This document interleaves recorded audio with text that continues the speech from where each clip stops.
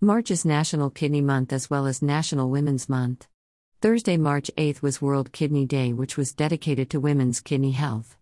MyTherapyApp.com asked me if I would guest blog on World Kidney Day. I didn't hesitate. Any way to promote awareness of chronic kidney disease is fine with me. The headlines are theirs, but the more I think about them, the more apt I think they are. Thank you, MyTherapyApp.com, for helping me in my quest to make the world aware of CKD. This is the first part of that guest blog. The simple test that saved my life, Gail's CKD story. Chronic kidney disease is often symptomless. When not diagnosed, it can also be deadly. Gail Ray Garwood. March 8, 2018. This week, chronic kidney disease treatment will cost the U.S. healthcare system almost $1 billion, just as it did last week, and just as it will next week. Treatments such as dialysis and kidney transplants are not only extremely expensive, but a sign that kidney disease has progressed through the stages and become potentially life-threatening. This is usually because it was not detected in the early stages, due to it being a silent disease that is often symptomless. Yet, just like another infamously silent disease, hypertension, chronic kidney disease can be diagnosed early with simple tests. When done so, treatment options are usually more simple, cost-effective, and significantly less detrimental to one's quality of life. Gail Ray Garwood was fortunate enough to catch chronic kidney disease early. In support of World Kidney Day, Gail has shared her story with us. It highlights how early detection helps save money and, more importantly, lives. A guest post by Gail Ray Garwood. My name is Gail Ray Garwood. I like to think of myself as an average older woman with 2 adult daughters, a fairly recent husband, and a very protective dog. But I'm not. What makes me a little different is that I have chronic kidney disease. Just like the estimated 31 million or 15% of the adult population in the United States. Unlike 96% of those in the early stages of the disease, I know my kidneys are not functioning well. Chronic kidney disease diagnosis. I was blindsided over a decade ago. That's when I started seeing a new doctor solely because she was both on my insurance plan and so much closer to home than the one I'd been seeing. It seems everything is at least half an hour away in Arizona. Her office wasn't. As a diligent primary care physician, she ordered a whole battery of tests to verify what she found in my files, which, by the way, contained a kidney function reading, called the GFR, of 39%. That was something I'd never been told about. 39%.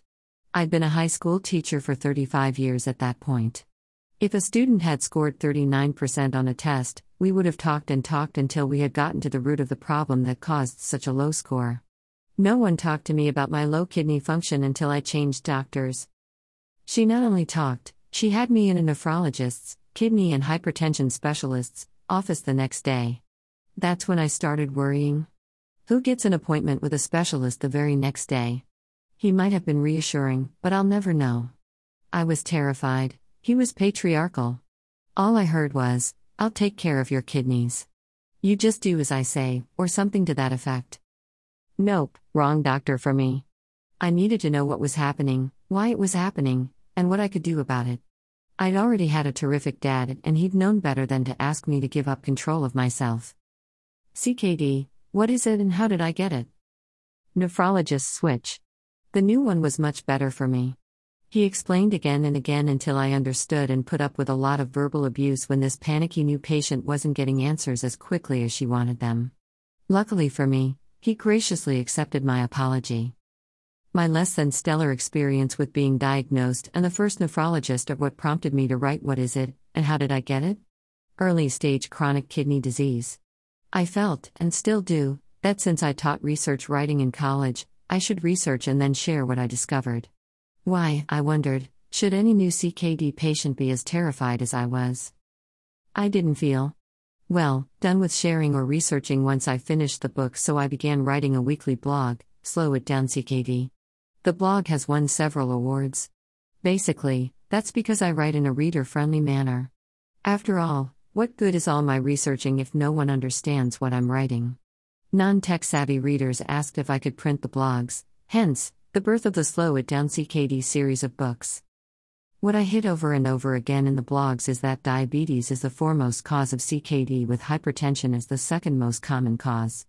Simple blood and urine tests can uncover your CKD, if you're part of the unlucky 96% of those in the early stages of the disease who don't know they have it.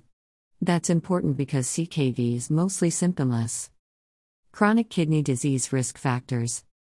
There are many other risk factors for CKD, such as heart and blood vessel, cardiovascular disease, smoking, obesity, being African American, Native American, or Asian American, family history of kidney disease, abnormal kidney structure, older age,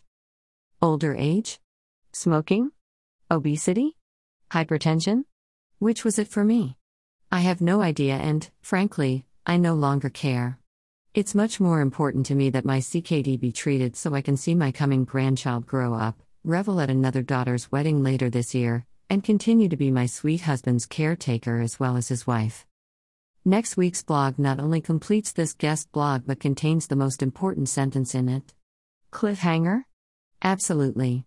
The idea is to get more and more people interested in what CKD is, who may have it, how to detect it, and how to treat it. What better way than a cliffhanger? Until next week. Keep living your life.